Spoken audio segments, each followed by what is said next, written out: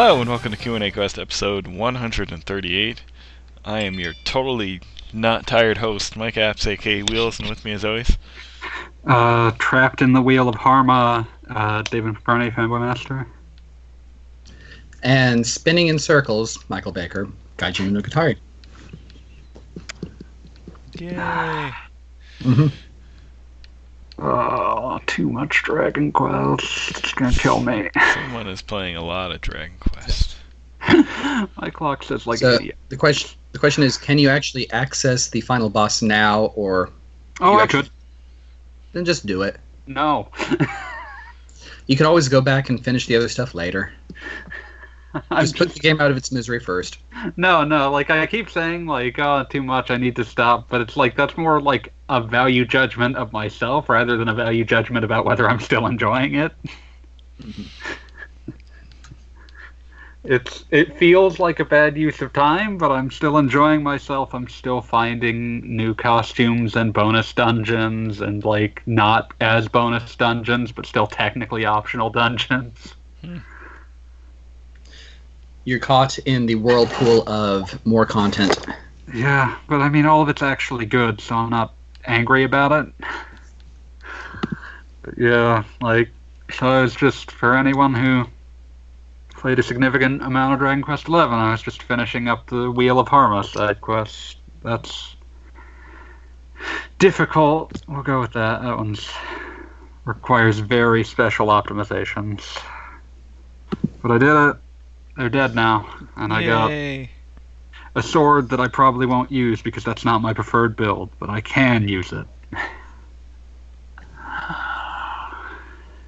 Yeah, it's good. The Switch version adds somehow even more. I might not do all of the 2D like past game content, but apparently there is yet another secret feature hidden behind finishing all of it, so maybe one day.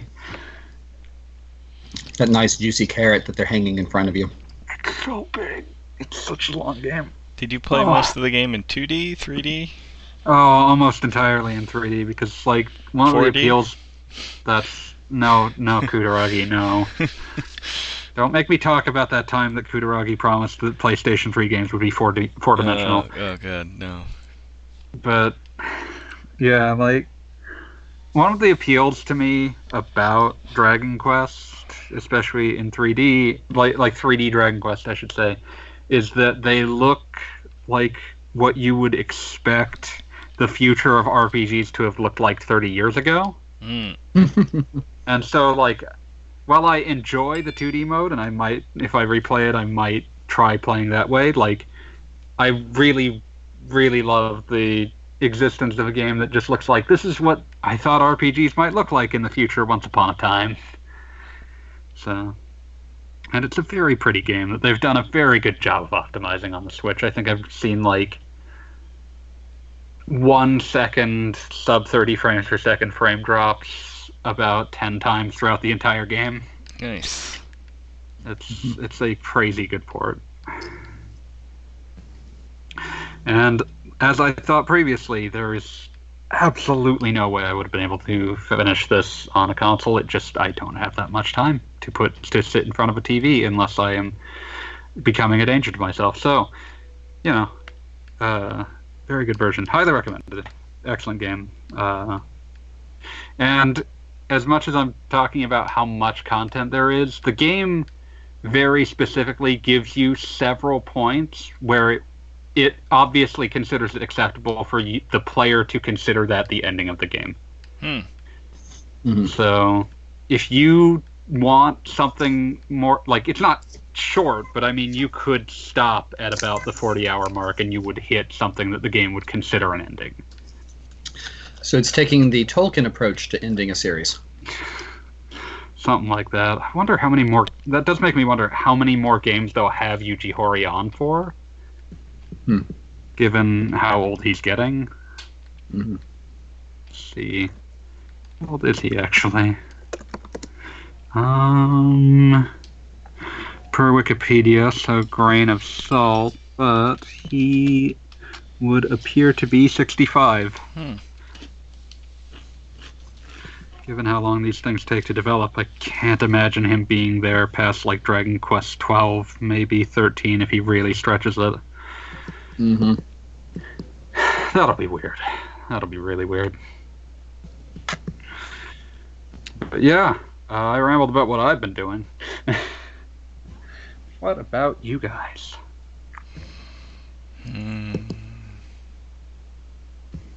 Not sleeping is what it sounds like that means. Right. Yeah.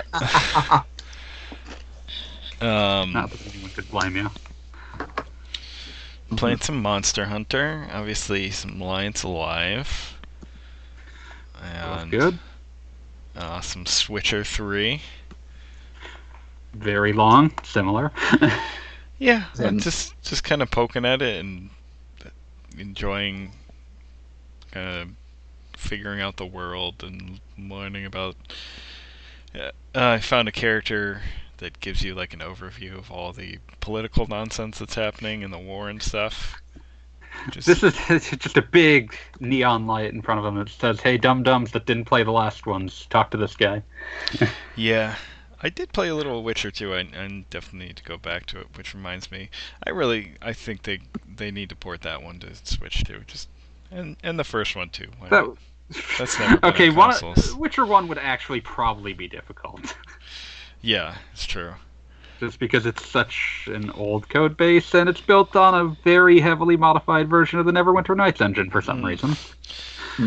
But yeah, playing that led me down the road, since it just came out on iOS, of trying Gwent again, and finding out that it's somewhere along the lines they had completely revamped it so that it's no longer like a straight port of the game from within the Witcher games. It's quite a deal more complicated and quite enjoyable. So I've been. It's an messing around actual with that card a game bit. now. Yes, like I enjoyed the original release of Gwent, but it did not have like the depth to keep me interested. This one definitely does. We'll see how it grows in the future. So, yeah, there's that. It's good stuff. I just remember reading about the mod someone put in that replaced every bit of combat in Witcher 3 with you having to play Gwent with whoever you were fighting. I would be down for that. Of course you would. There we are. Yeah. I had intended at some point to try the new Atelier this week. Did not happen. You're never going to find the secret hideout now. So, maybe, hopefully this week. Because I mean, once Pokemon hits, it's that's all gonna go out the window. So gotta give it a try. Oh man, I just actually saw the supposed leaked list of what Pokemon aren't in it. I saw a bit of that, and well, thankfully it wasn't anything new. It was just some things that may not be in it, which I really could care less about. I say We yelled at each other about it. It was great. I say destroy all the old things. Let's take the Kylo Ren approach. Eliminate the entire old Pokedex and have all new stuff. Let's do it. Wow. Yeah, let's Kylo Ren the fuck out of that shit. Well, this is going in the 18 plus section now. But yeah, well, I mean, I wouldn't go that far, but I mean, there are some things that repeatedly come back that I might have opinions on, maybe coming back less.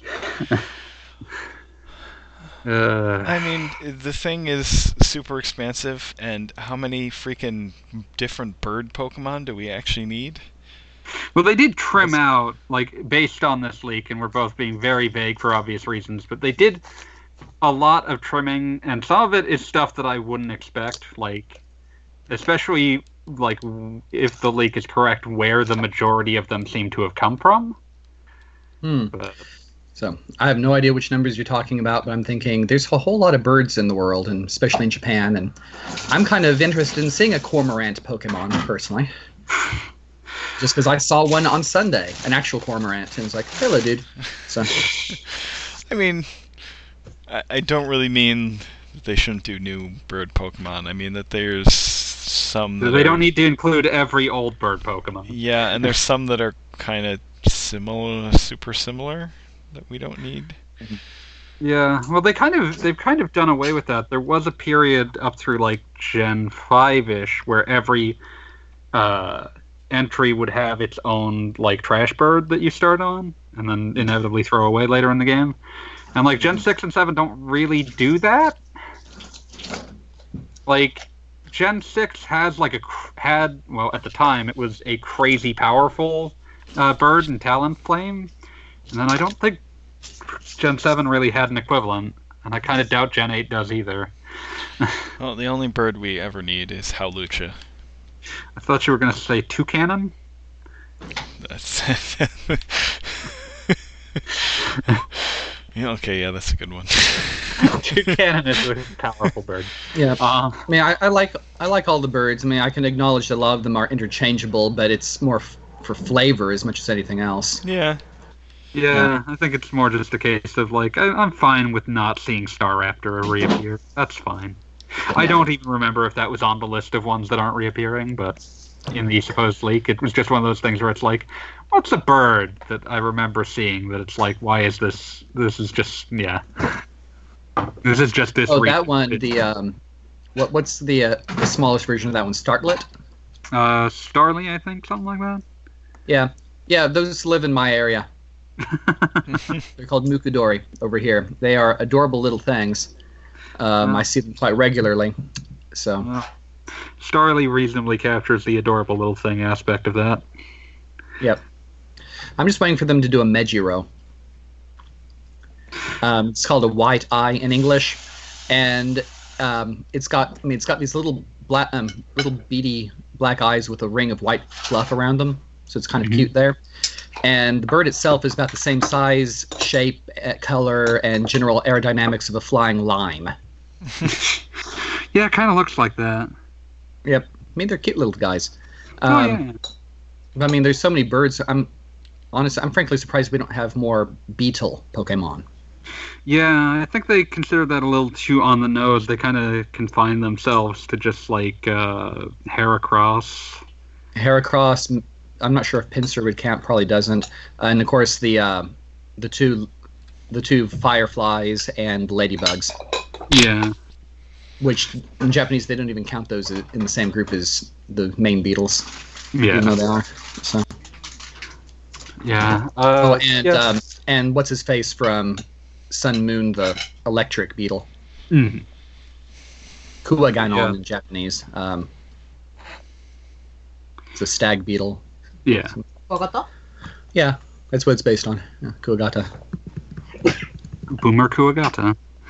Yeah. No, Boomer Kuwanger. Mega Man X. Yeah. But nobody knew how to translate that one properly. Yeah. I love how they got a second crack at that with Mega Man Maverick Hunter X and decided that the way to rename him to make him more obvious was Boomerang Kuwanger. You had one chance, and you blew it. You blew it on the part of the name that no one was confused about. Yeah. You been playing anything, Gaijin, or? Well, I recently located a... actually, it was a Mega Man-themed roguelike. Oh, 20XX? Yep. And I just loaded up and saw the opening sequence, and I'm like, I have seen this, like, almost sprite for sprite in a different Mega Man game. Yep. I remember talking to one of the devs of that at PAX, and it was right after Mighty Number 9 came out. Mm-hmm. And someone nearby was asking them, like, so what did you guys think of Mighty Number 9? And they said, well, we don't want to say too much, but it certainly did wonders for our game.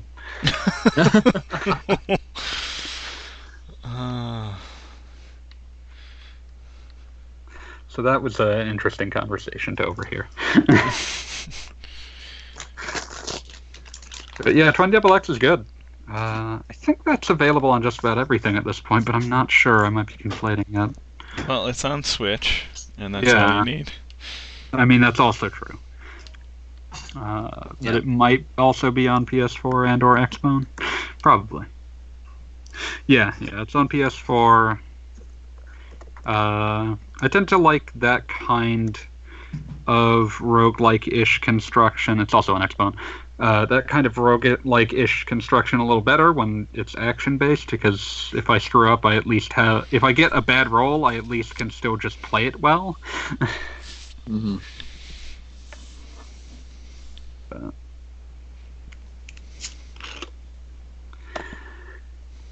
So, had the chance to play much of it, or? No, I just messed around with it a bit. I've met 2 different bosses so far. That's fair. Yeah. And realized that, hey, the bosses are much more like Toho than they are like Mega Man. Yeah. Thankfully, they're easy. It's easier to dodge the bullet hell than your average Toho. I was watching a friend play a Toho sort of Castlevania-esque construction, but it still had like Toho bullet hell boss fights, so it was really just a very strange experience to watch. It was normally just like Metroidvania that just occasionally turned into platforming bullet hell. Yep. That also caused me to have to look up like how on earth the licensing works on Toho, given how weird its copyright status must be. Yep.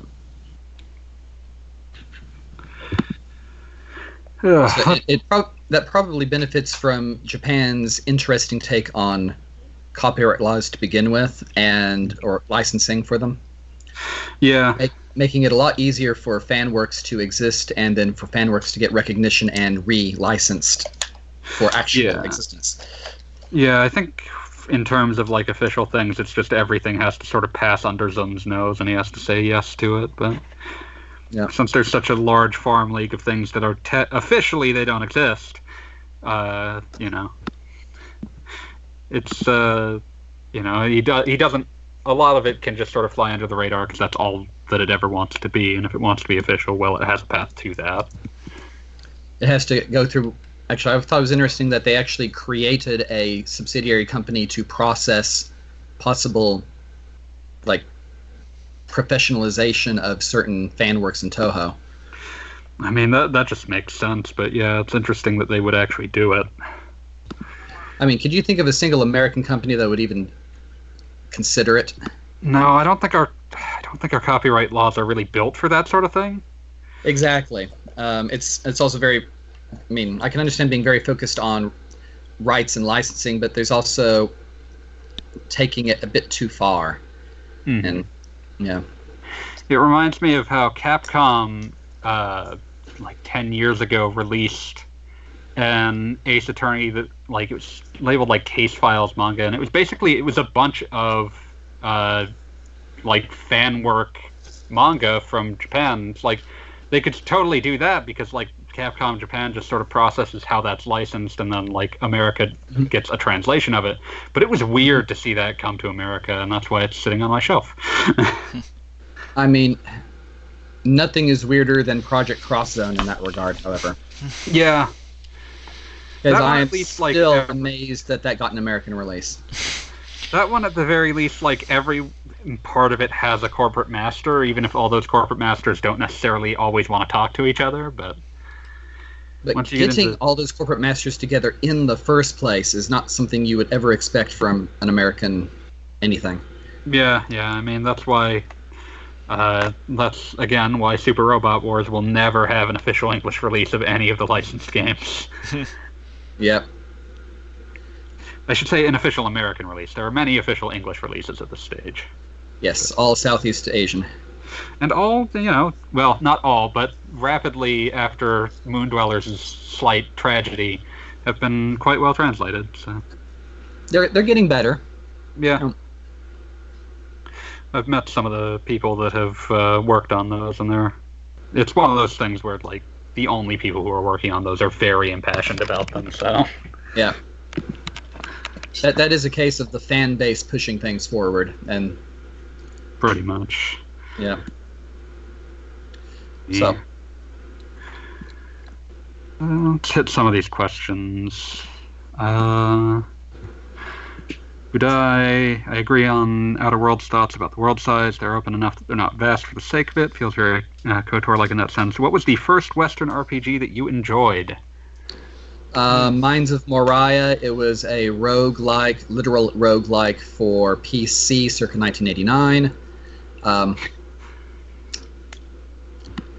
Other than that, Quest for Glory.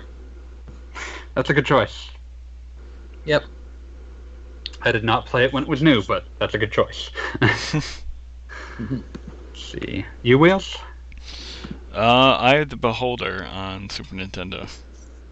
Wow. That version. Yeah, that version, because I had a Mac, so that was the only way I could play it. I thought that came to Mac. Did it just not come to Mac until very later? That never came to Mac. Oh, I'm sorry. It's okay. Yeah. I'm gonna have to be the person that comes much later to this party because I had played Western RPGs before this, but hated them until KOTOR. Well, that's a good one to get you in. That's one that's not completely impenetrable on some level or another. I remember, like, Morrowind also isn't my first one, but it's the first one that I have a strong memory of because a friend really liked it, and I tried to play it and hated every second of it. To this day, I still don't appreciate it, although I understand that it's important. Okay. So, yeah, I never got into any of the really big series at all. I played a game called Castle of the Winds years ago. But that was about... The other stuff was like Wizardry clones. And did I just... No, you're here. Hello, are we back? Yeah. You're here. Did I go anywhere? If you were, not for more than a couple seconds. Did you hear me saying anything? You said something about Castle of the Winds or something? It was something I'd never heard of. Yeah, it's an old dungeon crawl game from like the mid-90s. The first game was shareware and the second one was licensed. And then you mentioned a lot of Wizardry clones. And some Wizardry clones, yeah. And that's about it. I didn't get into any of the really big games.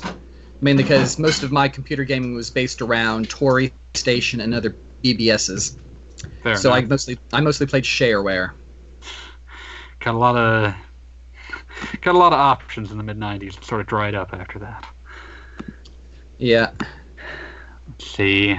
Yeah, as it's probably clear from the statements I just made, like, I needed them to come to consoles, both because I didn't play much on the PC. Certainly I played some on the PC, but not a lot. And I still can't play games with the interfaces of, like, Infinity Engine games. They still flummox me every time.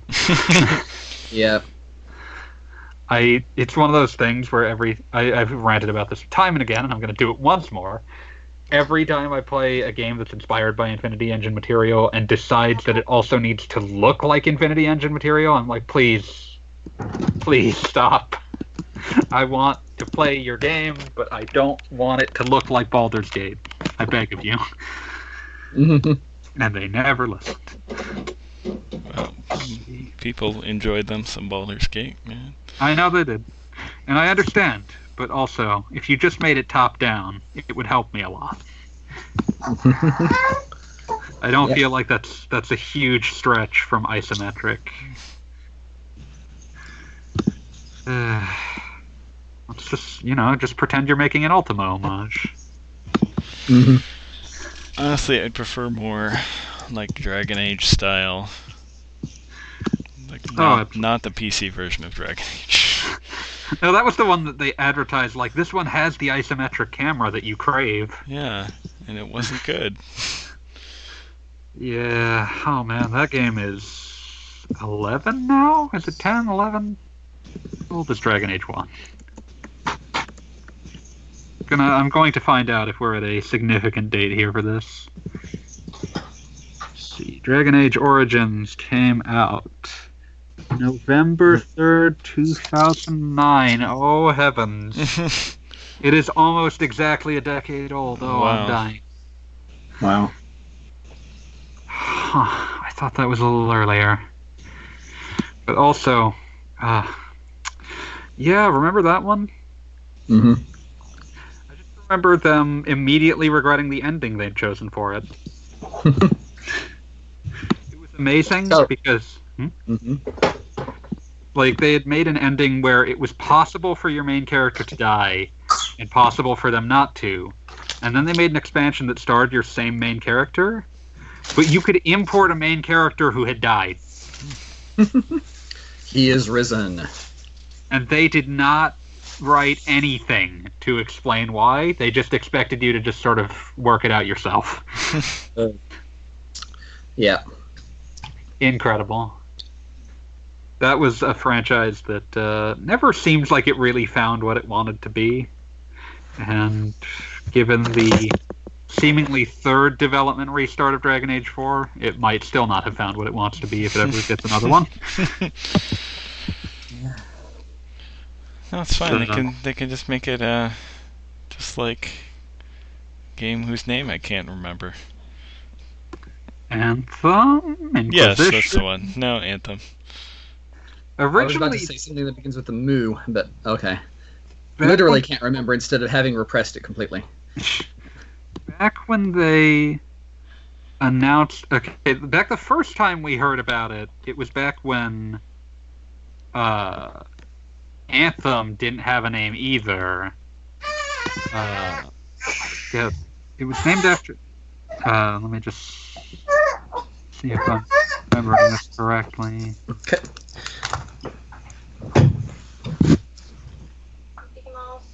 So early along, like, BioWare hit this period where all of their games were codenamed after, like, famous singers.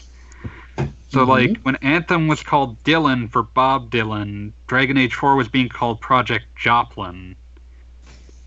And that version apparently was about heists. And Dragon Age heist? Yeah, I guess, like, fantasy heists. Okay, it's interesting. And that's at least 2 versions ago. Mm. Yeah. That's, BioWare is a studio that constantly feels like it's teetering on the brink of death at this point, so... Yeah, who knows? Yeah. So, we are alone with the world's cutest co-host now. It's good to hear from her. Yeah.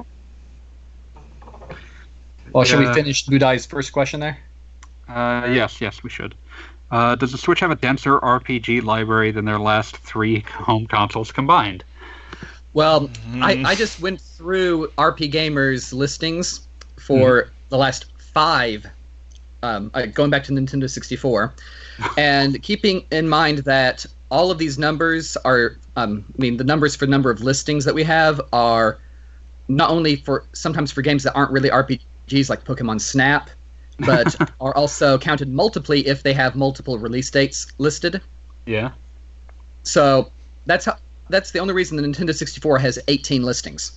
Yeah, no, in 64, like the infamous period where Hiroshi Yamauchi was actively antagonizing Square and complaining that RPGs were for kids who dye their hair brown and hang out in Shibuya. Well, yeah. So, cutting out the number of multiple release dates and the Pokemons, we're left about 9 or 10 games. But keeping this in mind that I couldn't actually go through all of these in a very short time and winnow out the multiples and everything, we're just going to have to take this as a factor. Yeah. Nintendo 64 had 18 listings.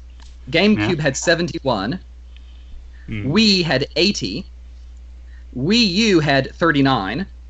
Guess how many the Switch has and counting?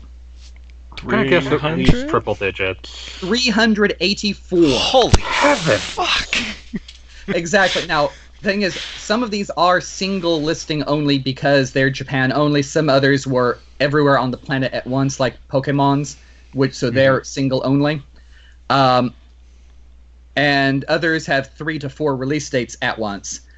So it kind of averages out. You're going to have to figure probably close to somewhere like 120 games total. But I'm not going to bother counting them all. But to answer his question, yes, actually. Yeah, I was not expecting this. The only one that surprises me there really is the Wii, because I thought there were more for that, but I think it's more just that the ones that I remember were memorable. Yeah. I mean, I'm not really surprised with the Wii numbers because it's much, much higher than most of the others, including the one that came after it. Mhm. But it's still a lot less than. The Wii U was bound to be a tragedy no matter how it was examined. Yeah. And that's why the But- Switch is currently scavenging its corpse. But for fun, let's take a look at the Super Nintendo. Oh, that's going to be a Click big one. for all.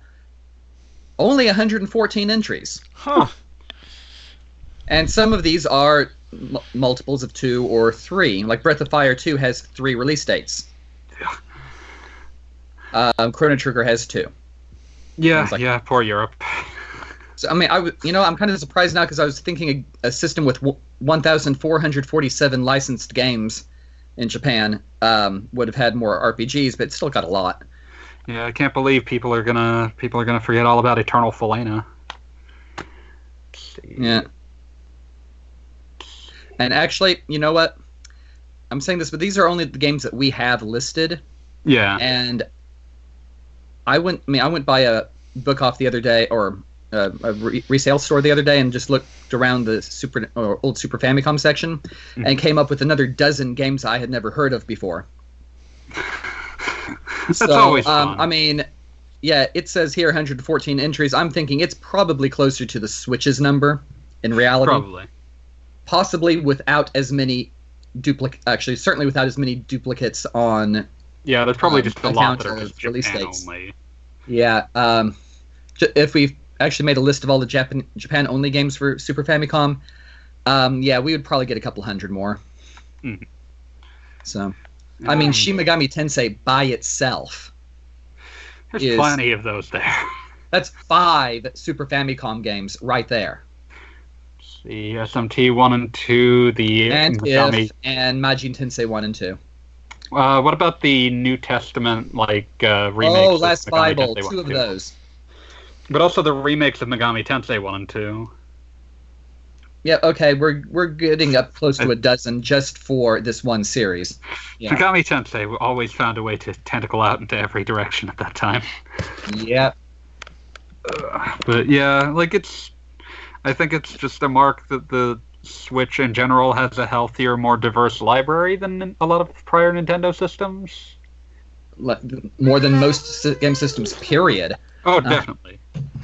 But especially in comparison to a lot of, you would get these, to use the N64 as an example, because it's a library I know pretty well, that is a system that is built for 3D action games of various stripes, and that is almost its entire library. Mm-hmm. You can get a handful, you'll get Paper Mario, Quest 64, Aiden Chronicles the First Mage, Eternal Whipping Boy for all human beings who have heard of it. Hybrid Heaven. Hybrid Heaven, oh man, I love how dumb that game is. Yep, and Ogre Battle 64, one of the few highlights. Yeah, Personal Lordly Caliber. Like that and Paper And- Mario 64 are the ones fighting for being the good RPG. And this was the system that really made us as a website agree that, you know what, we should just include the Zeldas. Just so that there's something to cover. Yes. I is mean, there was fair. an argument before then, but Ocarina of Time really kind of sealed it as in, yes, we are including coverage of these, partly because we have in the past, and partly because we need something for the Nintendo 64. And people were looking for it at the time anyway, so win-win.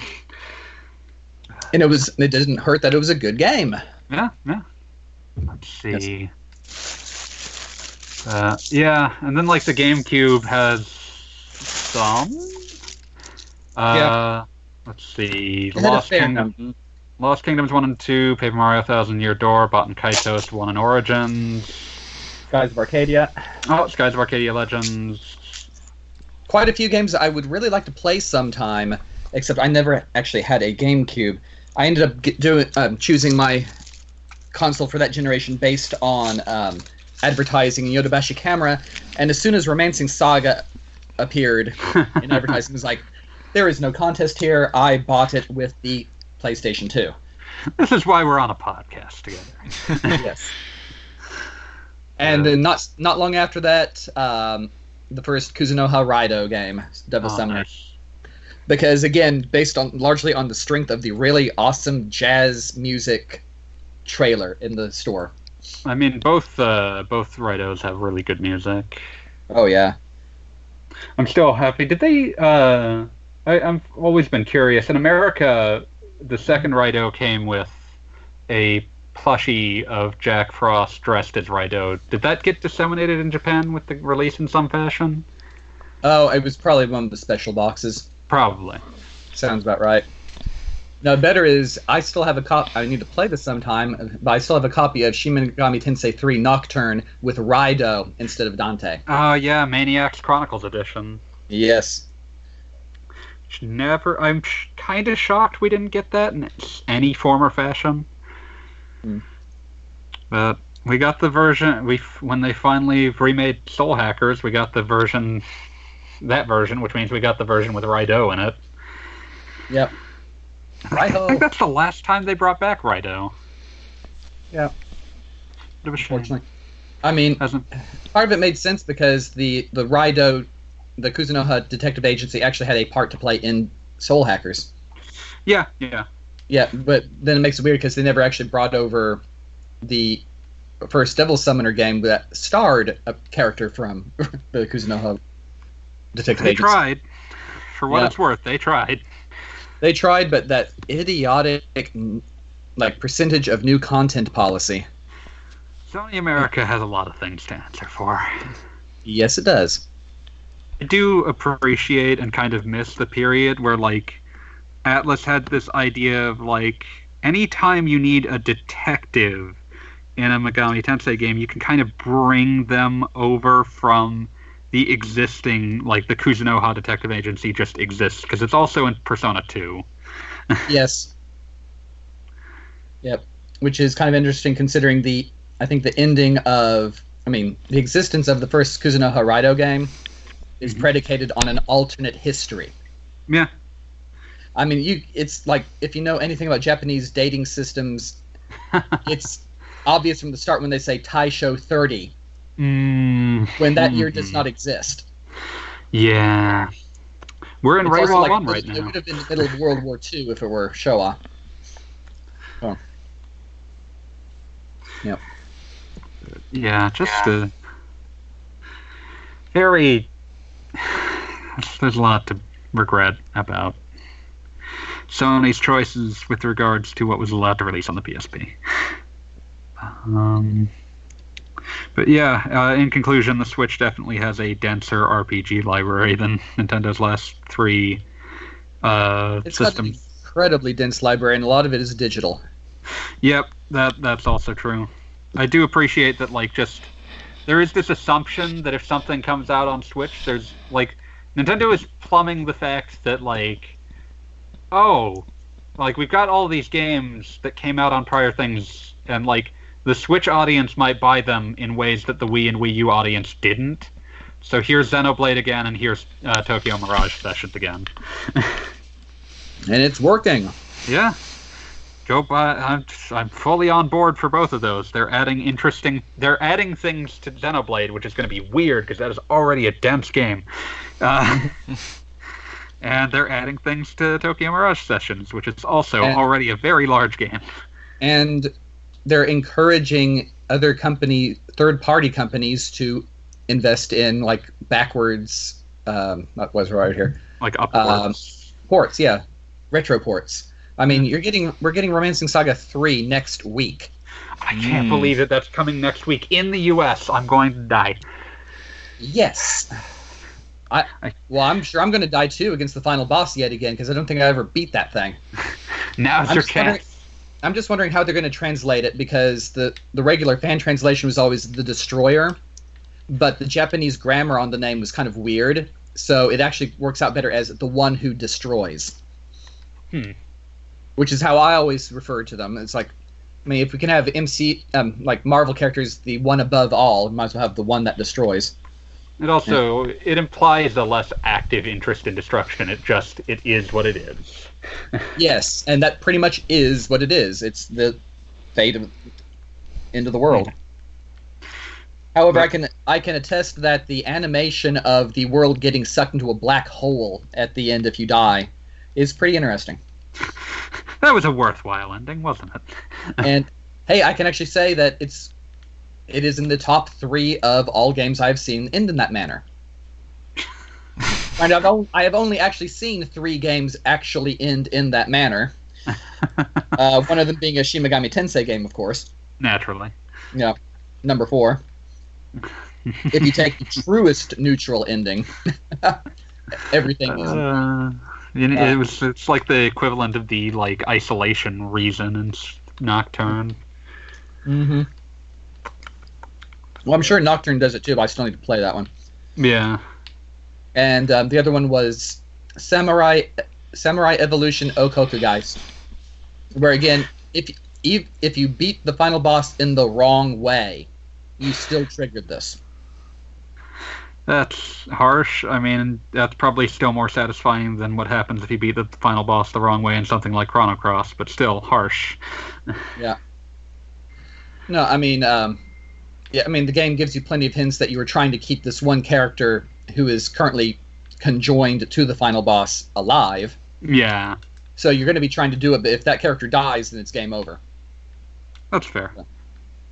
And the game actually gives you methods of healing that character without healing the boss.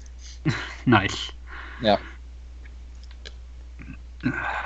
Which is good because one of the main ways of hurting the boss is to deal damage to that character and through that character to the boss. He's got fewer defenses. No, I mean, it's the way the game works. In that game, you had you collected monsters, entities, and other people and morphed them into weapons. Mm-hmm. And so most of the damage in battle was being done to the weapon, but specific damage types, the damage would transfer through the weapon into the possessor. Which is what you were having to do to hurt that boss. Sounds weird. What was very this for? difficult to... This sounds weird. What was this for? Game Boy Advance. That makes sense. So, it's one of the weirdest Pokemon-esques that I have ever seen. I mean, not quite as weird as the Petri Dish Germ Warfare game. I don't think much is going to top that, to be fair. Yeah. But yeah, my daddy's played a lot of weird games. She's just staring at me, and it's like... So yeah, we have had a couple milestones. She's 5 months old. She has recently been able to roll over on her own, and she just had rice for the first time today. Yay. Nice. Yay. So she's coming along. So, okay, out of curiosity, how many staff babies do we have at this point? A lot. There's yours, mine, Platium's, and what's his name, Elmondine's. So we got 4 different dads on site right now. But does Wheels have the high score yet? Well, he's got 3. I've got 2. How many does Platium have? I'm not sure. 2 or 3. Silk isn't really active at the moment, but he has had 3 for a lot longer. So that means the score's not going up, though. Yeah. So no, but I mean, we don't worry about the score. What we worry about is calling dibs on future job classes for whenever the inevitable team up happens. For the record, my older daughter is laying claim to anything that allows her to get a flying horse. Should be a couple of those. Yep, because on the way home from elsewhere one Sunday afternoon, she was asleep in the back, and my wife and I had Endgame playing on the car's DVD player. And she woke up just in time to see the big battle at the end with Valkyrie flying on the flying horse, and that was the only thing she remembers from this movie. It's like, flying horse! And then she was like, where did it go? And then flying horse again! Over the course of the battle. So. Whereas, what was it? Wheels, your newest one was 4 kilos at birth? Yep. That sounds like a D12 het die. Make him a barbarian. Yep. Yep. Sounds about right.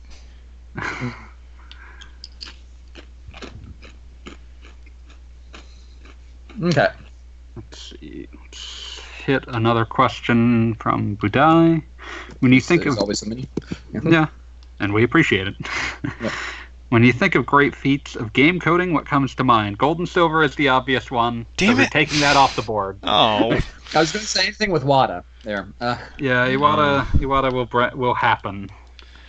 Yes. I mean, not just that one, but like making Pokemon Stadium, where he had to reverse engineer the strengths weaknesses. Yeah, you have to reverse engineer basically the entire battle system over a very short period of time. Which Yeah. is also why And- Stadium's battle system is more functional, because it actually fixes some bugs that he didn't realize to implement. Yep. And what was it? Wasn't he involved in Mother? He is the only reason that Earthbound was able to come out, because its code was completely broken and was Yeah, it was like, didn't he say something like, "Give me 3 years to fix it, or 1 year to completely make it"? I don't know what the exact wording is. I'd have to check. There's probably an Iwata asks about it, but yeah, like it's one of those situations he had to go back and fix that entire game because its code base was so broken that the people who had been working on it could not actually continue developing it. Yes. Yeah, how Satoru Iwata saved Earthbound from developmental hell. Yes. Yeah. Well, Let's it had been start in over there. He from pulled it out. scratch. Yes. Yeah. Iwata is like a wellspring of those stories. Yeah. So, I mean, there really is nobody else that you could compare to. Mm-hmm. There are other like really impressive feats of coding. Iwata is just the one who kept doing it throughout his career. Here is the quote. It translated. If we complete it by fixing what we have now, it will take 2 years. If it is okay to start again from scratch, it can be done in a half year. That's a keen eye for the concept of code debt. Yes. Hey, Wheels, talk Oh. about code debt. You mean Oh, well. technical debt? Yes. Yes. It sucks. Bad. Well, there was one other non-game thing that I was thinking of. Mhm. And it had to do with hello, other one's home. It was there is a website where they list how to code the song 99 Bottles of Beer in any programming language possible. And about 14 years ago, somebody finally successfully did it for Malbolge. Which, if anyone doesn't know what we're talking about, Malbolge was created to be the most obtuse and difficult programming language ever devised. It's got serious memory issues, as in it cannot physically hold the entire song in its code memory. Nice. And it is fittingly named after a circle of hell, where you can find the original namesakes of the four fiends of the elements from Final Fantasy IV. And somebody successfully managed to code the song 99 Bottles of Beer on the Wall in this programming language, and it looks really trippy. Yeah, I think Malbolge, I can't remember if that's the one that has like there's some really weird like math operations that happen every time a line is executed that you have to keep in mind. It's terrible. The actual line of code is B apostrophe grave accent semicolon $9 exclamation point equals capital I lowercase l capital X capital F lowercase I. Yeah, and just in a block like this, it is not only incredibly long, but it also seems to spiral down the screen. Well, that's horrible. Yeah, seriously, you just got to see this to believe it. It is ridiculous. Let's see. It would also be almost entirely undebuggable, which is even worse. It's Malbolge. Yeah, I'm just saying. If you get something wrong there, you're better off just starting it over. Yes. So, yeah. Iwata's the high score on this. But this guy, also Japanese, Hisashi Izawa, he does a really good runner-up. Oh, this is killing me. Yeah, it does sort of look like a cascading ASCII art. This is unsettling. Yes. So yeah, I mean, yeah. Okay, I will close the scary piece of text. Okay, there we go. It is upsetting. Yeah. I mean, it was just bizarre. Who is it? Oh, that's Daddy's friend. Say hello. Hello. Hello. Hello. Yes. So we have both the cutest co-hosts here today. So And they both win. May I? May I have a daddy, please? Okay. Did you go to the toilet? Yeah. Okay, good. だけど、 Okay. 保育園でうんこしたよ。 Oh, you did? Mm. Oh, very good. She didn't have accident today, so. Oh, even better. Okay. And I didn't know that, but she didn't like sweet potato much. Ah. But she ate 3 pieces of sweet potato. I'll be. There's something that she doesn't like to eat. Good. Good to know. Okay. Okay. So are you heading out now? Yes. Okay. Say bye-bye, Rena. Bye-bye. Bye. Say bye-bye. Yeah. Okay, she's waving. Okay. Okay. Bye-bye. 違う、これをしに来たんじゃない Okay. Okay, so are we moving on to the next question? Or do you have any other great feats of coding? I've been trying to think of one, and I definitely know that there's something I'm going to think of sometime in the next 3 hours where I'm like, ah! But I can't think of one right now. The existence of Witcher 3 on Switch? Okay, yes. I mean, that. Oh, that doesn't remind me of one, actually. Yes. One of the Switch's other miracle ports was Warframe, which was a persistent loot kind of MMO kind of shootery thing, vaguely Destiny-esque. The thing is, the game was ported to Switch by a company called Panic Button, and they made code optimizations such that they made every other version of the game run better. Wow. It's pretty impressive. It was something about how the game tracked bullets in 3D space that that they optimized in such a way that it took a tenth as many cycles. That's pretty impressive. So it was just one of those things where it's it was one of the original developers who was commenting on they completely fixed this terrible thing that I made. So yeah, there's a lot of very heroic programming that happens anytime you see those big games on Switch. Yeah. I was thinking, what's the weirdest system that Doom has been ported to? Not counting cross-stitch. Printer. Huh? Printer. Printer? I have seen printers run Doom. Doom is the hacker version of Hello World, so... Yeah, it didn't run well, but it ran. Yeah. Okay. I've seen it forced onto ATMs. See if I can find the ATM Doom. Oh yeah, it's also been hacked onto smart fridges, but that's less impressive because those. I was wondering if it ever got into a fridge. Yeah, smart fridges have Doom. There's a lot of these. Let's see. Yeah, okay, here's an Engadget article about someone getting Doom on the ATM. ATMs, I think, typically ran, for a very long time, they typically ran some variant of OS/2.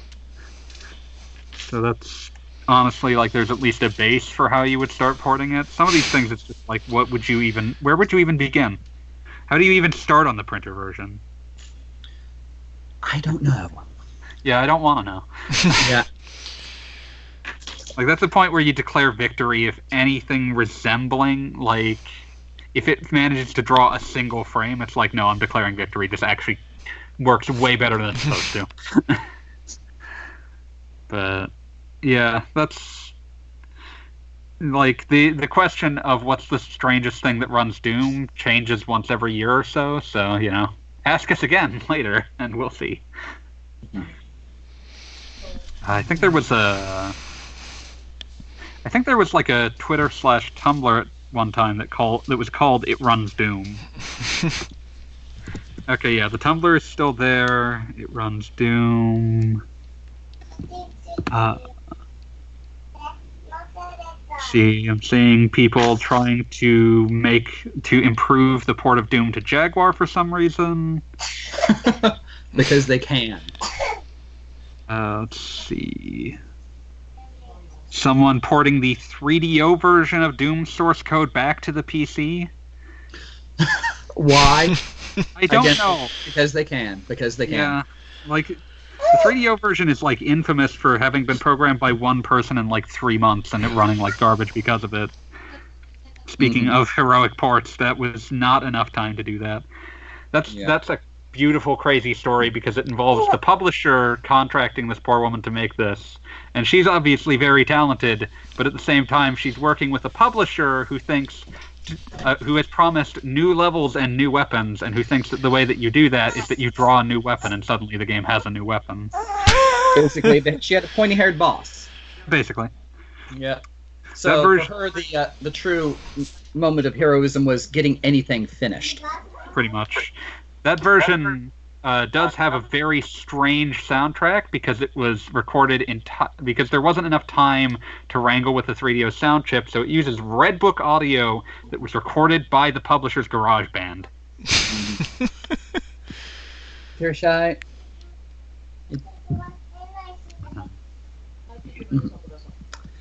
So yeah, I just found the purported Pokedex they were talking about earlier. Yeah. Some interesting looking critters here. Okay, all I want to know is there a Galarian... I don't even know I said that. Aegislash. It's got to be a regional... I don't believe so. I don't think I saw one. I can no longer purchase this game. Yeah. Canceling my pre-order. It's all over. Okay, it was ported to point-of-sale purchase terminals.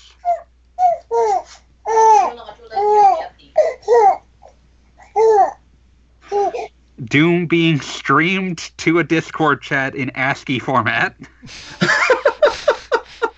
Alright. Just generating spontaneous ASCII art to show what's happening in Doom. That is very interesting. I can kind of imagine what that looks like, but it's still a nightmare. Let's see.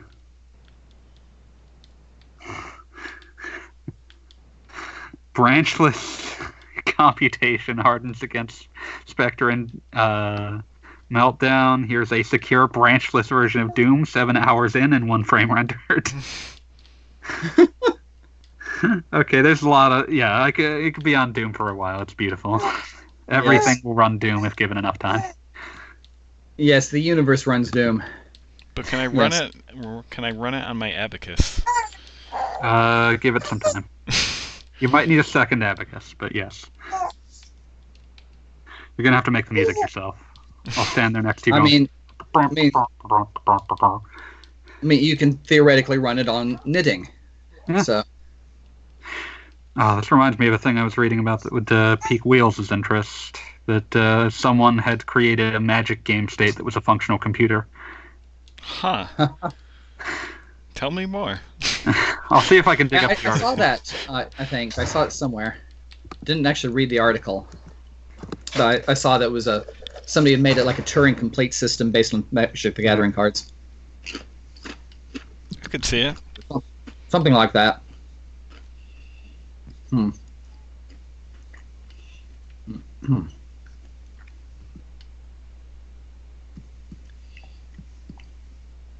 Okay.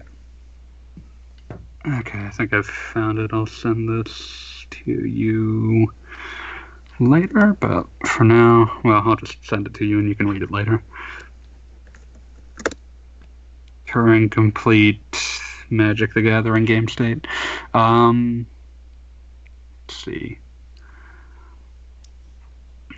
Let's see. Let's look at the actual questions again, just briefly. Let's see. What do you think about tutorials? Do some go too far or not far enough? Do experienced gamers take for granted the fact that they know how to play games more? Yes.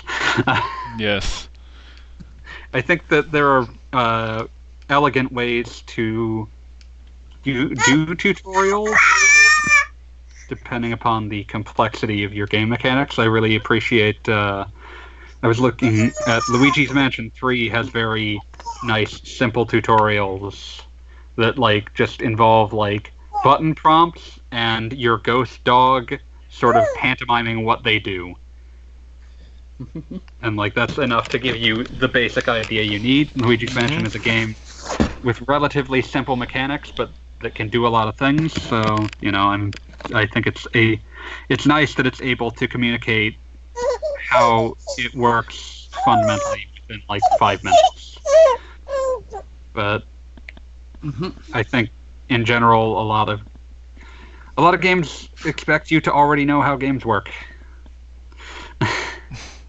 And like even like I especially see this a lot when you like anytime that you go and see someone else playing a game online and you're just sort of like dying inside as you watch them fail to grasp how a game is supposed to be played, and they'll like get stuck on something, and it's like, oh, that's just because not everyone interprets the information the game is giving them properly. So you just kind of accept that that's just sort of a thing that happens. Game designers do their very best to avoid that for obvious reasons. And that's why you tend to get a lot of text. Text you can refer back to. Text that will tell you exactly how something works.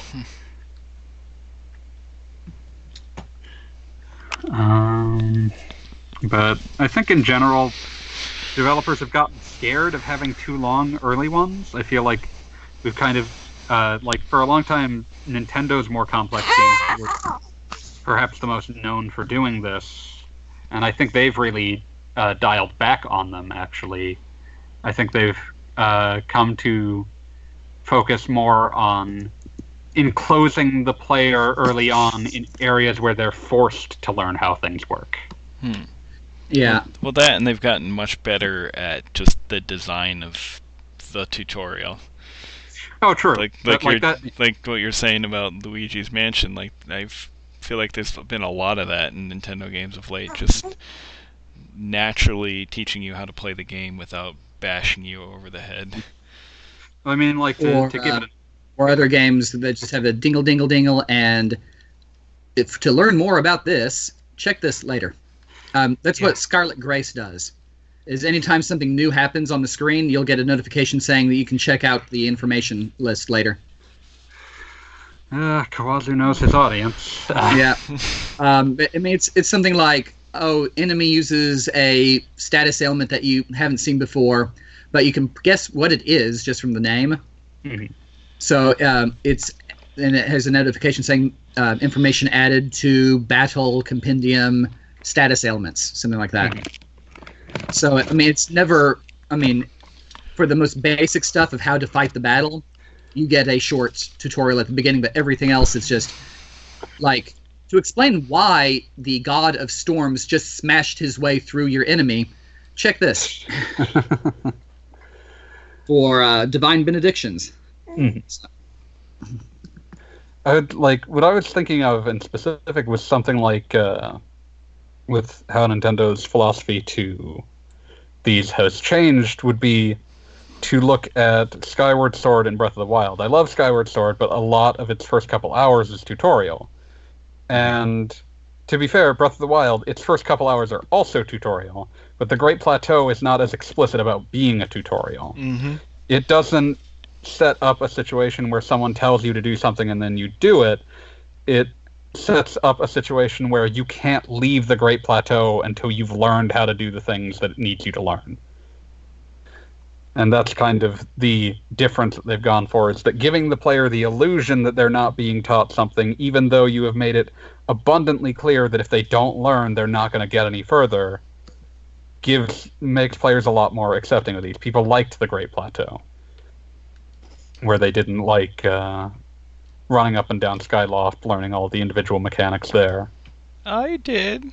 I did too, but evidently we were kind of alone. Yeah. I was saying boo earns. But yeah, like I think that's become the philosophy at play, at least in Nintendo's games. I think it's becoming more the philosophy of most things, but a lot of AAA games kind of assume you've played a lot of AAA games and therefore kind of skimp on this. But because so many people play them with friends, and because the failure state of a lot of these is kind of ambiguous, there's a lot of situations where it's just like, well, screwed that up, but I mean, I'm just going to keep playing. It changes how things work, as opposed to, if I don't know how to jump in Mario, I fall in a pit and have to start over. Let me tell you, playing Mario the first time, landing headlong the first Goomba 5 times. I was terrified of a child of Mario falling in a pit. Like I'd I have to didn't have cover my time. face.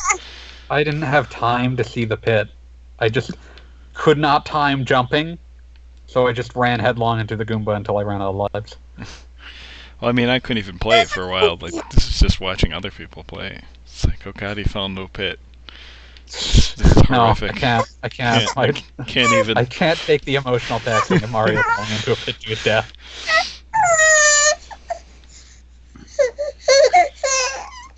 Yep. I think our cute little co-host disagrees on something.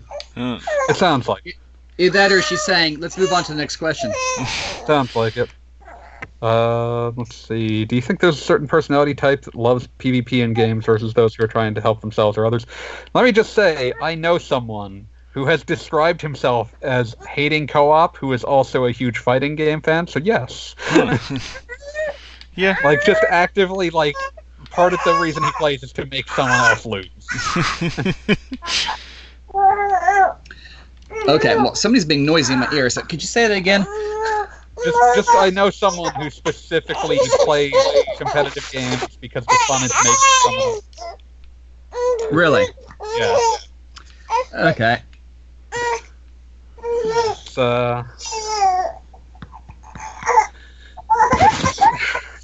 Well, I'm gonna have to mute for a while, that's understandable. so just keep Fine. talking. I'll do.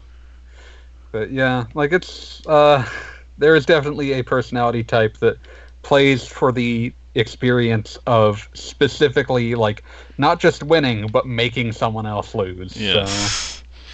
And not in the griefing sense, but in the sense of I defeated you, not the computer, you. Yeah, I prefer PvP with a team. So that's why you play Iron Banner over and over. Yes. Or similar things. Right. Just. Yeah. I'm trying to make sure that I remember the thing about how Destiny names work and what Iron Banner is.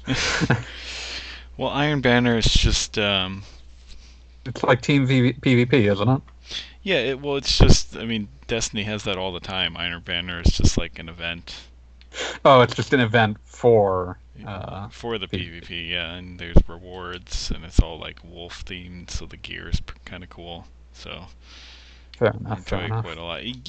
The thing with Iron Banner in Destiny 1 used to be that normally with PvP, everyone's set to kind of the same level. Everyone's leveled off, so no one has an Mhm. advantage. You know, like I'm light level, whatever.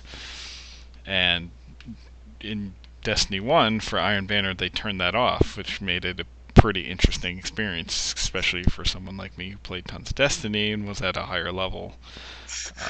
But Who that's, proceeded to step on everyone's head. yes, but that's not how it works anymore. So now it's just a fun PvP event with cool gear. Yeah.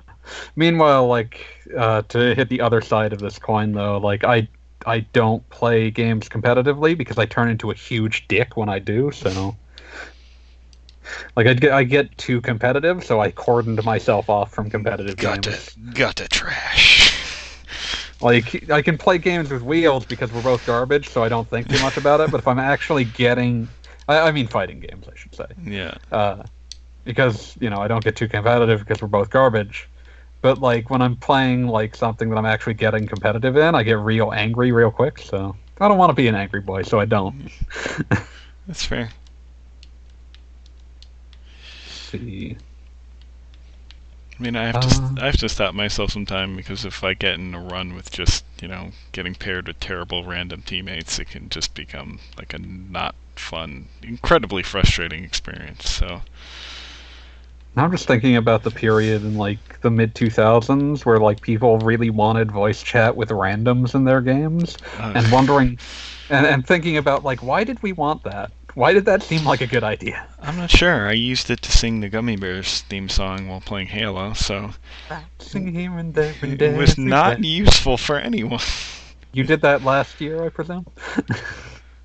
No, I'm talking like Halo 2. Okay, so you just haven't changed in the past 15 years. Correct. Bouncing here and there and everywhere. High adventure. Okay, I'll stop. We need to play Gears again, actually. Yes. Gears 5 is on Game Pass if we want to try that. So is Gears 4, so we can do the duo. Oh man, we should do that. We'll work this out. Yes. I love Game Pass. Really nice. I've been playing Outer Worlds on PC via Game Pass, so. Nice. But let's see. Let's hit this Kroll question. I feel like there's been a renaissance of auteur-led games with Hideo Kojima, Yoko Taro, and Sam Lake et al. Coming back with a bang. I believe Sam Lake is of Remedy Entertainment, if I'm remembering correctly. I'm making a guess that this is correct, but I might be mistaking. No, I was correct. Remedy Entertainment. Max Payne, Alan Wake, Quantum Break, Control. Gotcha. Let's see.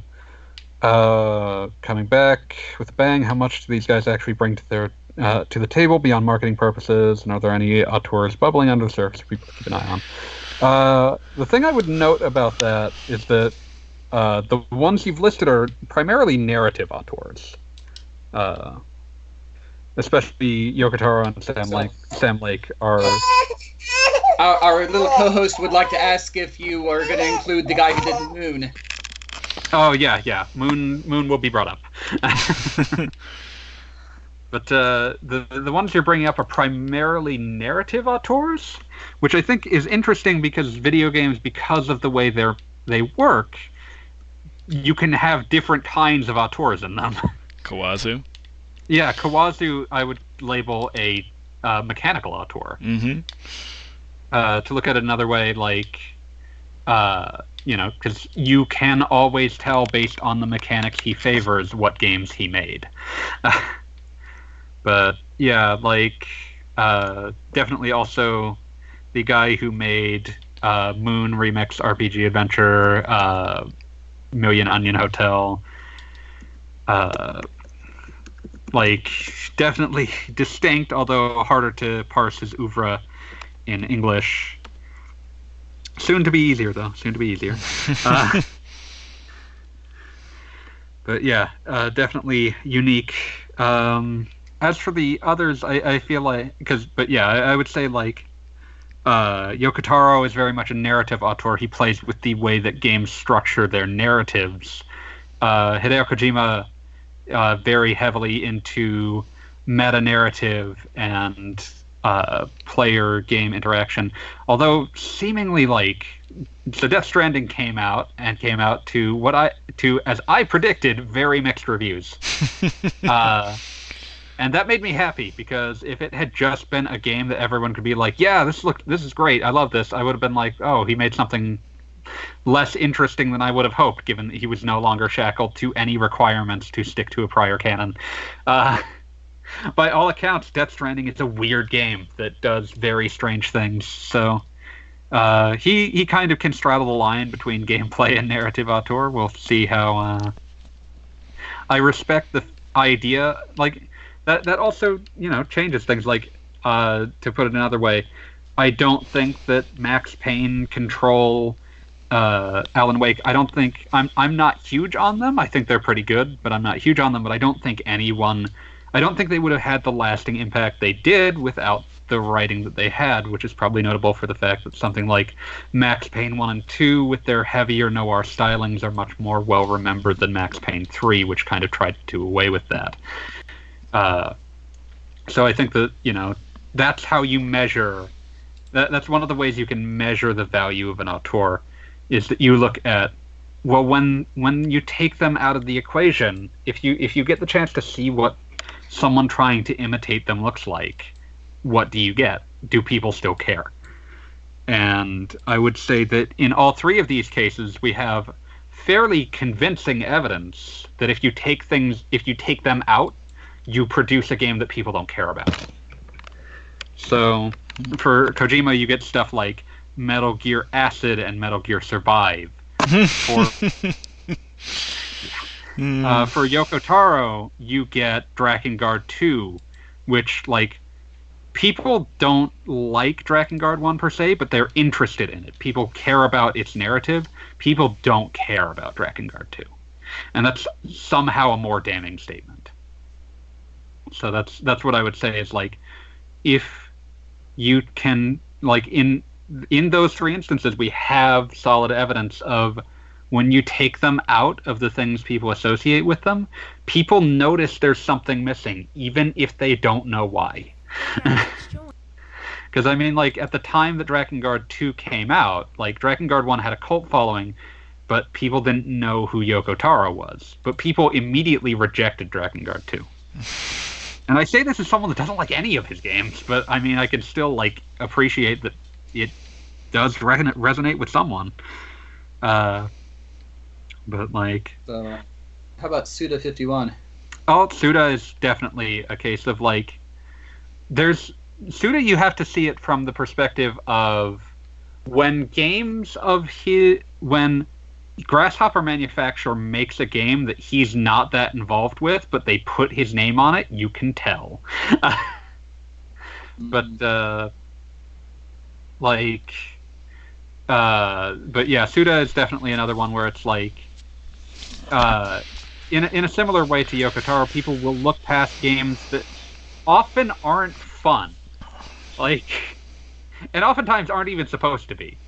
Like, you play, like, when you're playing Killer 7 or Flower, Sun and Rain, you're not playing it because the moment-to-moment gameplay is this really exciting thing that's happening. You're playing it because there is nothing on the market that is anything like it. Like, I remember, I can't remember, it was like a horror game director, I want to say one of the Fatal Frame people or something like that, who was talking about Killer 7 and how, like, it's the one non-horror game that knows how to use a hallway to build tension. And if you look at how environments are constructed in Killer 7, they have this really impressive art design and visual cinematography to make them pop, even though literally you're just running down a hallway. And, like, that's, something that you'll associate with that. The kind of person that can do that is really important to making these kinds of games work. But yeah, like, I think that, these names do mean something, because, again, when you see them gone, people don't care as much. Like, to look at another one that I enjoyed, but definitely I didn't get what precisely I wanted out of it. A game that was very heavily promoted as Shinji Mikami and Suda 51, Shadows of the Damned, which was a game that is fine, but is not the game either of them had intended to make. The game that Suda had wanted to make that started that project was a largely actionless tribute to the works of Franz Kafka mixed with a trippy hellscape world. That sounds bizarre and incredible and impossible to sell. Pretty much, and that's why EA said no. But, I mean, like, this sort of thing does excite people who are, like, on some level, to care about some of these sorts of people, once you get into the non-AAA ones, you start having to care about how much do you care about a game just... I don't want to say just, because like there are different reasons to enjoy something, but how much do you care about a game being fun from moment to moment, and how much do you care about a game giving you an experience you haven't had from a game before? And I mean, like, if you care about that, you tend to end up falling into looking for these kinds of people because they tend to be noted for stretching the medium in some way, shape, or form. Again, one of the things that was most exciting to me about a week ago was Suda51 and Swery announced a horror game they were working on together.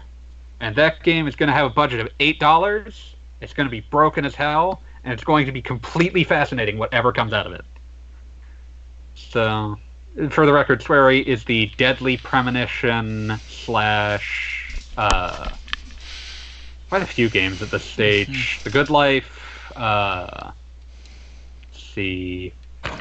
The Good Life was a Kickstarter game that he's got currently in development that is about living in the British countryside in a world where everyone turns into a cat at night. And Sounds cool. Yeah, and he also recently, like last year, he did a 2D platformer horror game called The Missing, which I've heard very good things about and keep intending to play, but not getting around to it. But yeah, very, very like, very narrative auteur in that same way of caring a lot about what you can do with like playing with player expectation within the narratives and how you can sort of rely on the fact that like the player is a unique observer within a game space. But and oh man, I forgot how busy he is. He's also working on Deadly Premonition 2 right now. A lot of sweary going on. But yeah, I care a lot about these kinds of developers. There's probably more I could talk about. I mean, like, they exist often in the indie space just by necessity, because a lot of indie games are made by maybe 5 people total. Yeah. So you get people, we're talking about auteurs, Zune. Yep. I mean, it's hard to get more. It's hard to be more auteurish than literally carving your own space out of a shmup genre. Yeah. Holding it until your series is the common name for it. Essentially the only shooter still going. Yeah, I mean there are others, but but a lot of them are like the old school ones like Gradius and R-Type that are holding on because of like right here nostalgia. But Zune or Toho is not only expanding, but it is affecting the entire genre. Yeah, I mean, Gradius is actually dead. Konami hasn't done anything with that for a while. R-Type did just come back, but it is very specifically a nostalgia trip. Let's see. Or I should say is coming back. It just recently got funded. But I mean, and on the Japanese PC scene, the shmup is a still viable genre, but it is very dominated by Toho. Yeah. I mean, we were even commenting about 20XX having bullet hell boss battles. Mm-hmm. That's very much a tribute to that genre. Yeah, I feel like it would be hard to find an indie creator that cares about that kind of action in the West that did not care a lot about Toho. I mean, like, to look at it another way, another one I would probably label at this point, Toby Fox, also very obviously a Toho fan. But, you know, his games have a very, like, there's not a lot of them yet, but what ones exist all have a very specific autorial bent to them that I think you would find regardless of whether you knew he had been the common note behind them all, even before you noticed that Megalovania is in all of them. Also, that dude is having a really good year. Yeah. Apparently he's doing a song for... Apparently he did a song for Pokemon Sword and Shield. So that's weird. The wrestling entrance was pretty crazy, too. Yeah. Also doing, like, for some reason, Game Freak just sort of latched onto him because he also did a bunch of the soundtrack for their Little Town story, Little Town Hero. Huh. Mm-hmm. So that's weird. That's super weird, actually. Welcome to the game design world. Yes. Pretty much. Talented composer, though. Mm-hmm. And when you find a good composer, you hold on to them somehow. Pretty much. Yeah. I mean, looking at some of the places where game music has gone in the years since it was first written. Mm-hmm. I told you about this one police drama I saw about 2 years back, right? Maybe I mentioned it once. It's not coming to mind. Well, there was this police drama, and one scene was at a fancy, fancy dinner, and they had a string quartet in the corner. And in any American or British series of this type, they would probably be playing something by Mozart. Mm-hmm. And in this completely serious Japanese television police drama, the string quartet was playing a very beautiful rendition of the Dragon Quest opening theme.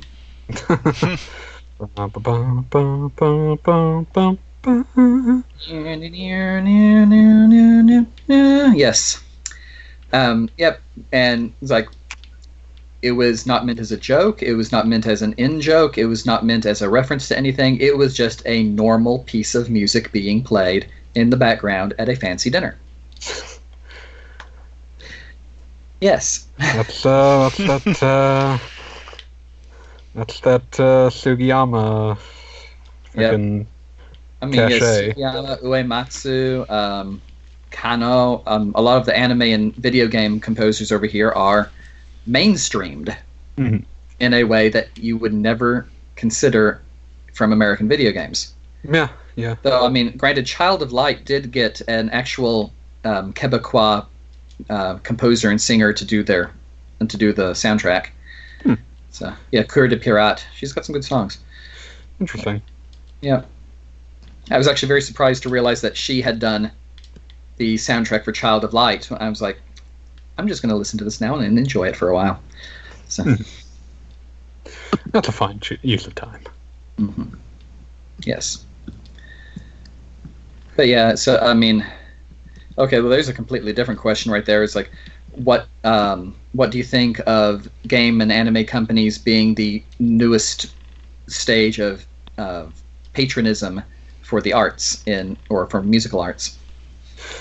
It's interesting, just like it just kind of sort of happened by virtue of the fact that like games without music are very desolate. But it's one of those things that like it's not something you think about, but it's like, well, that's where a lot of music I listen to comes from. It's like, well, we need something to underscore like what's happening in our TV show or game. But I mean, in many ways, it's similar to like back in Mozart's generation, where they were writing a lot for the opera. Yeah.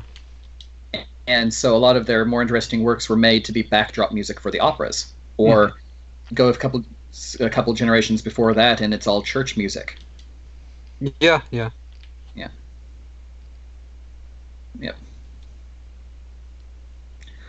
So it's just kind of there's just a lot of interesting music made over the years for games and animation, and I know a lot of it gets looked down upon, but especially in America, it's like, oh, game music.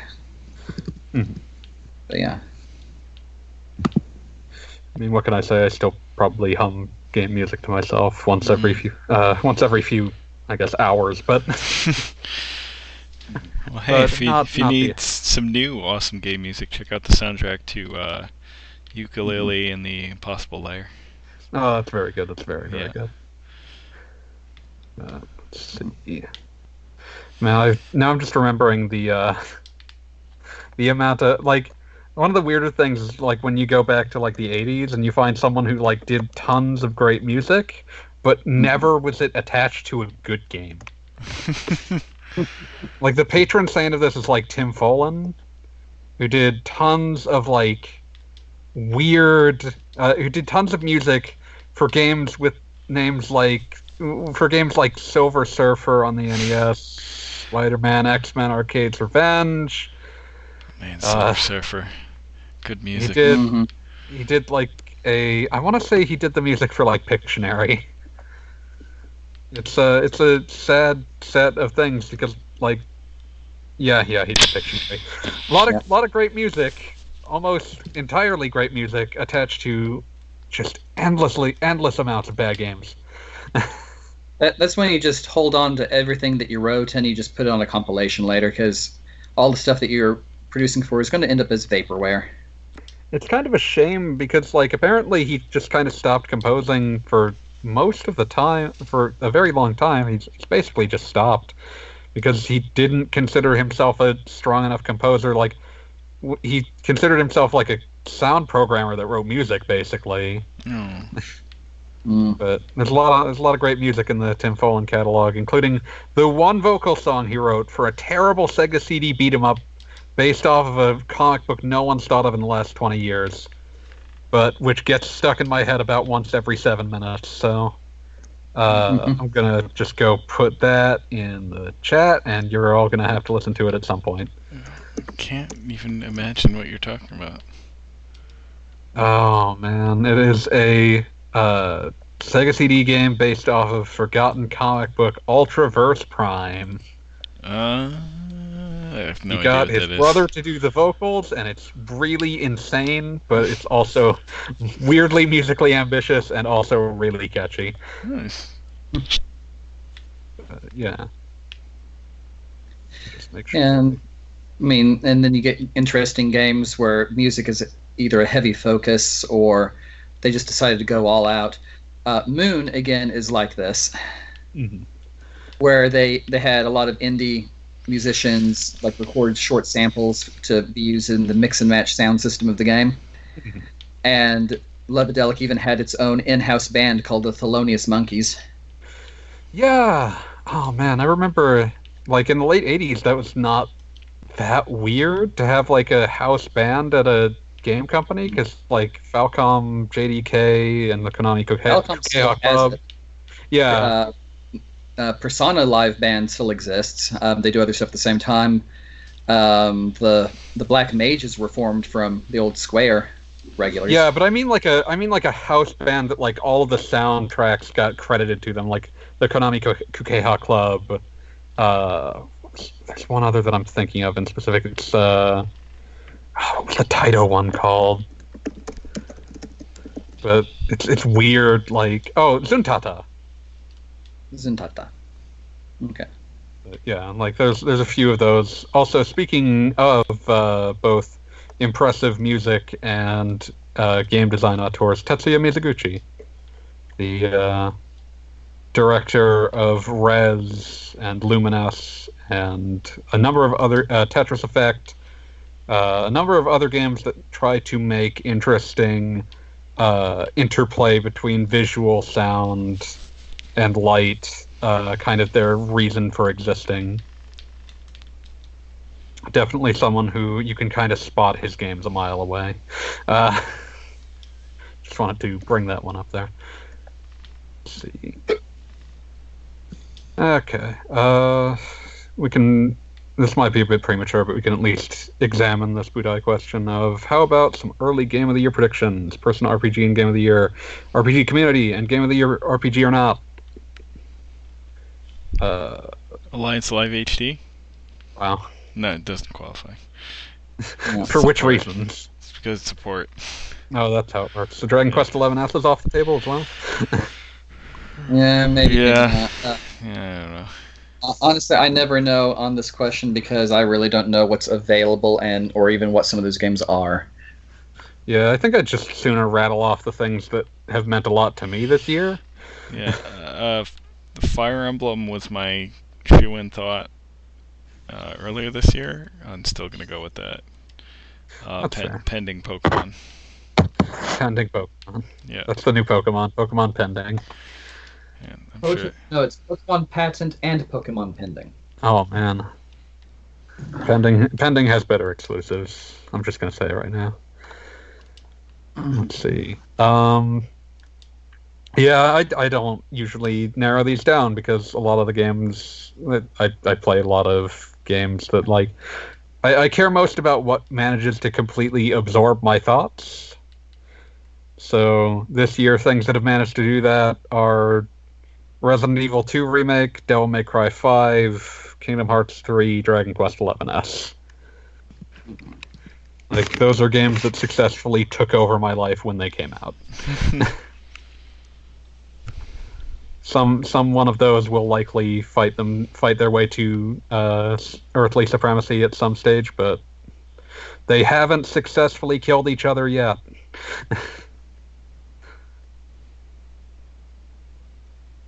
I still haven't played Three Houses. I'm sorry. I'm waiting for the DLC at this point. Terrible. I'm sorry. I said I'm sorry. Just don't make my mistake. I won't make your mistake. I'll make my own mistakes. At some Different, point- stupider At mistakes. some point, I will have a spoiler-filled rant about that path, 'cause it's terrible. Listen, it's a fine path if you don't accidentally wander into it. No, it's not. I choose this fate of my own free will. Oh god. Oh man. Wheels, I needed to ramble at you about this. This is apropos of nothing, but it was weird to me. Did you see the most recent trailer for Persona 5 Scramble? I have not. I looked at it and was baffled by it. I'm gonna send that over to you, and you're gonna look at it and be baffled by it as well. Like, that's the last thing you get to do before you go to sleep, which sounds like it's gonna be soon. Sleep. Let me just grab this little trailer for you, because I still don't, like, I hate that it made me interested in purchasing. I'll put it that way. Let me just give this to you. But yeah, we should probably wrap it up. We might discuss Game of the Year predictions. I have no idea for overall Game of the Year. There's been a lot of good games this year, but I don't see any of them as like being this clear-cut, well, this is going to win awards whether I agree or not.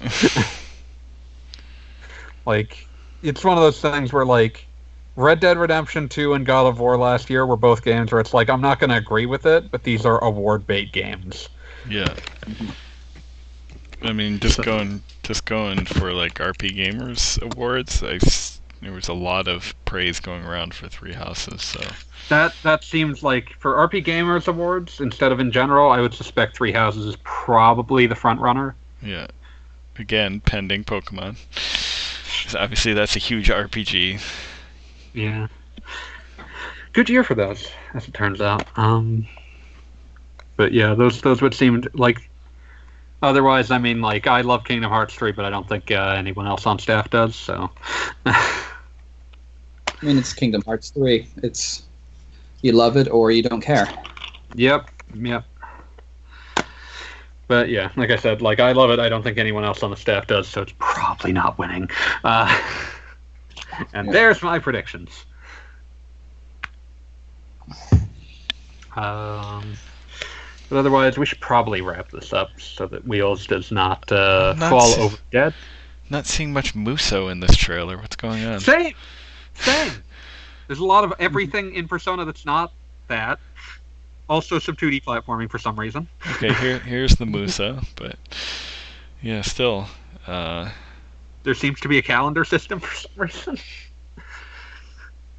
This looks pretty freaking rad. Yeah, I don't know what happened.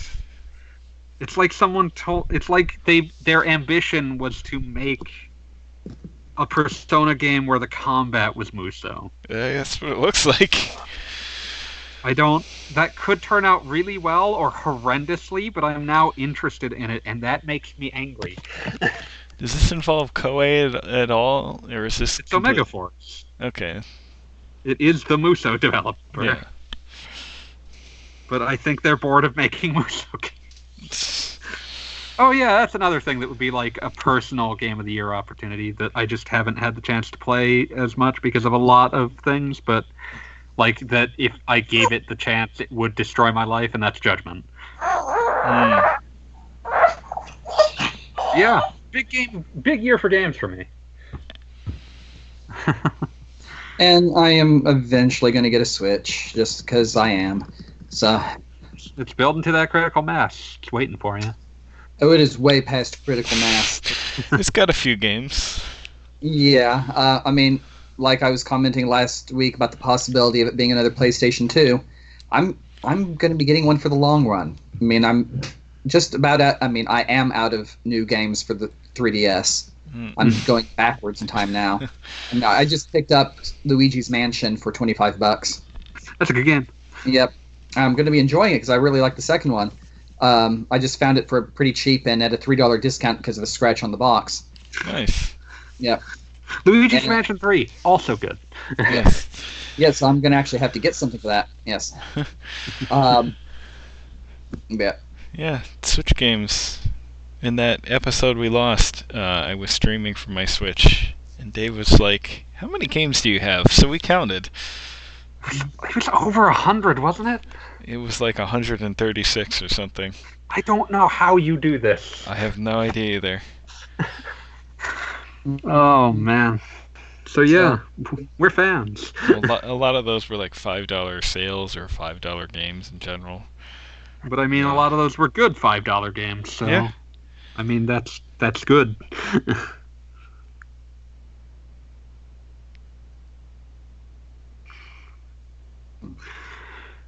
But yeah, otherwise I think we should probably put this one to bed. Well, speaking Comments? of which, little co-host is finally waking up after sleeping on my shoulder for the last 15 or 20 minutes. Bed. Podcast goes to bed so little one can wake up. Yeah. Let's see. She's sleepy. She's still sleepy. So, questions, comments, usually best placed in the comments section, but we will answer them if you add us in the Q&A quest section of the Discord. If you at Wheels on Twitter, we will laugh, but then it might happen anyway. But yeah, those are the best place is usually in the comment section of the most recent episode. Otherwise, I think that's it for us this week. Yeah, I'm just still over on Twitter, plugging my stuff and trying to get connections and stuff. So It's a hard life. It's a hard fight. it's a hard life for us. Yes. You should make a video of yourself doing like Jay Sherman from The Critic. Buy my book. Buy my book. I think that might have Yeah, an that would audience limited to like require levels. 7 people. That would require levels of forthrightness and what's right here, chutzpah that I do not possess, because I really don't like pushing myself forward that much. Understandable. And again, I will just say, Wheels, I think that the joke audience there would be you, me, and like 7 other people. So Yeah. I don't think The Critic lasted into cultural consciousness the way you would hope. No, probably not. I remember a few episodes of that thing, but not much. And that's the 90s. Yeah. Da-da-da-da. Bow. But yeah, so you can follow Wheels on Twitter at AskWheels, Gaijin on Twitter at Michael Yarimizu, Yes. and me on Twitter at Family Master. My account is protected, but I'll probably approve you regardless. But yeah, so otherwise, questions and comments in the most recent episode, and see you, Space Cowboys.